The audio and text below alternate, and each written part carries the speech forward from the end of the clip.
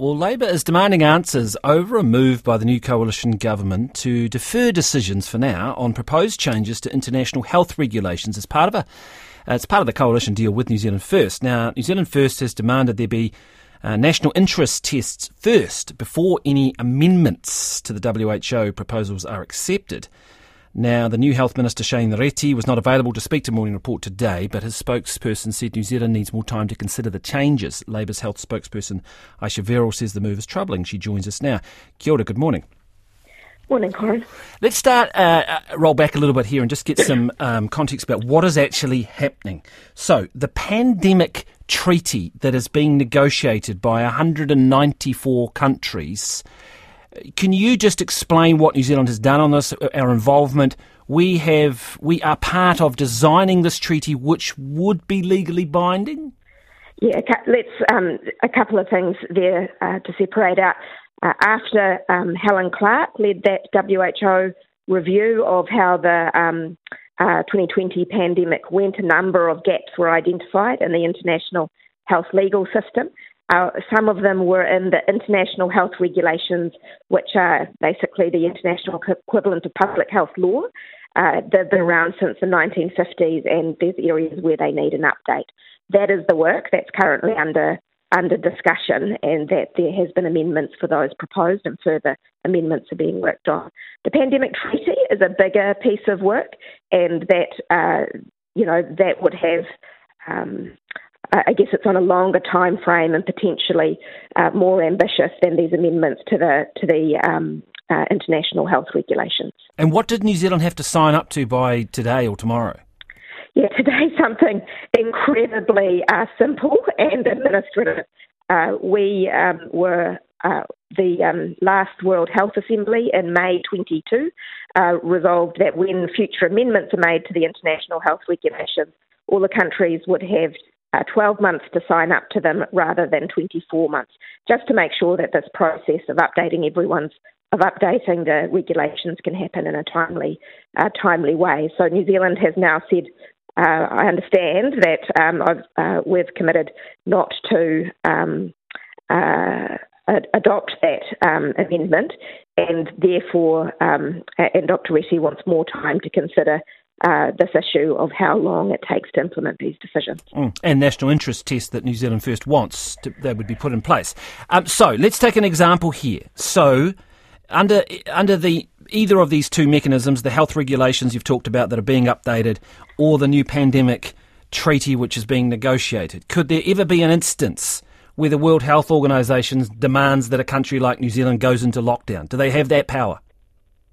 Well, look, I think that is not at all the sort of proposals that are on the table at the moment. I mean, that's what people want to know. That's presumably what those who are worried about this, for whatever reason, and people call them conspiracy theorists or whatever, but that's what they're worried about, right? Yeah, so, Corin, I find that very hard to believe. That is not what the sorts of things that are being discussed in the international health regulations are things like the time it takes to for the WHO and a country that's having an outbreak to communicate, the time the WHO has to act on information, all of those administrative things that were a problem in the response to the initial outbreak in Wuhan.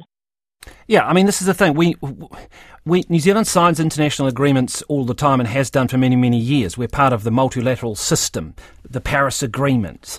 But the question always comes up, at what point does it start to infringe on our sovereignty? Yeah. Are you confident, have you had assurances this doesn't, that we still are in control of our health laws? I think yes, and that wasn't the sort of... no one is proposing anything like that quite extreme scenario you just explained to me, put to me, Corin. I think the thing to remember here is all governments always take a national interest approach whenever they sign a treaty. And I think when we think about the national interest here, it's worth just remembering the pandemic we went through. We had, 2 or 3 years of severe health and economic consequences because an outbreak in another country wasn't dealt with in a timely way. And that's what this process is about sorting that out. We stand to benefit a whole lot if other countries get international support, and information is shared in order to address outbreaks. So this is going to meet a public interest test. Is that what you're saying? So there's really this is just some sort of a gesture. Look, I think we should be confident about having the conversations about our interest in reform to the international health regulations. I think there's nothing to fear there. But I do think that when, and very soon we'll know how other countries responded, we'll know in a week or so, how other countries responded to that decision that was to be taken by 1 December by today. It is important to remember. Do you think we'll be an outlier? Is that what you're saying? You think we'll be an outlier here? Well, we'll see. We'll see very soon, because usually you hear back how other countries decided in a week or so. Well, if it's in our interest to have other countries signed up to this, so that outbreaks overseas are dealt with and we're protected from them, then it's also important that New Zealand is showing that we're going to participate to encourage other countries to come on board. What is the harm? Look, we know we've been through a very divisive period with the pandemic. We know there is a section of the community that is fearful of authoritarian, what they argue was a heavy-handed approach on the pandemic. They, as I said, some people will argue that it's conspiracy theories, whatever. What I'm saying is they're not an argument for bringing these people along, by explaining the arguments to them, having a pause, taking greater effort to convince them of the merits of this. And I'm wondering whether that was something that perhaps was neglected.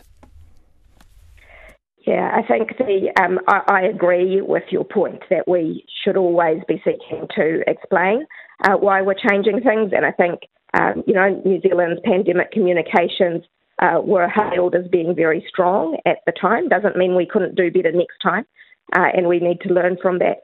I think there'll be a number of decisions ahead of the current government that require us to learn the lessons of the COVID pandemic. I notice they've also got something in their coalition agreement about the Royal Commission. Yep, we should do that openly and transparently, but always with the basis in fact and reason as well. Dr. Ayesha Verrall, thank you very much for that. Labour's health spokesperson. It is 18 minutes past 8.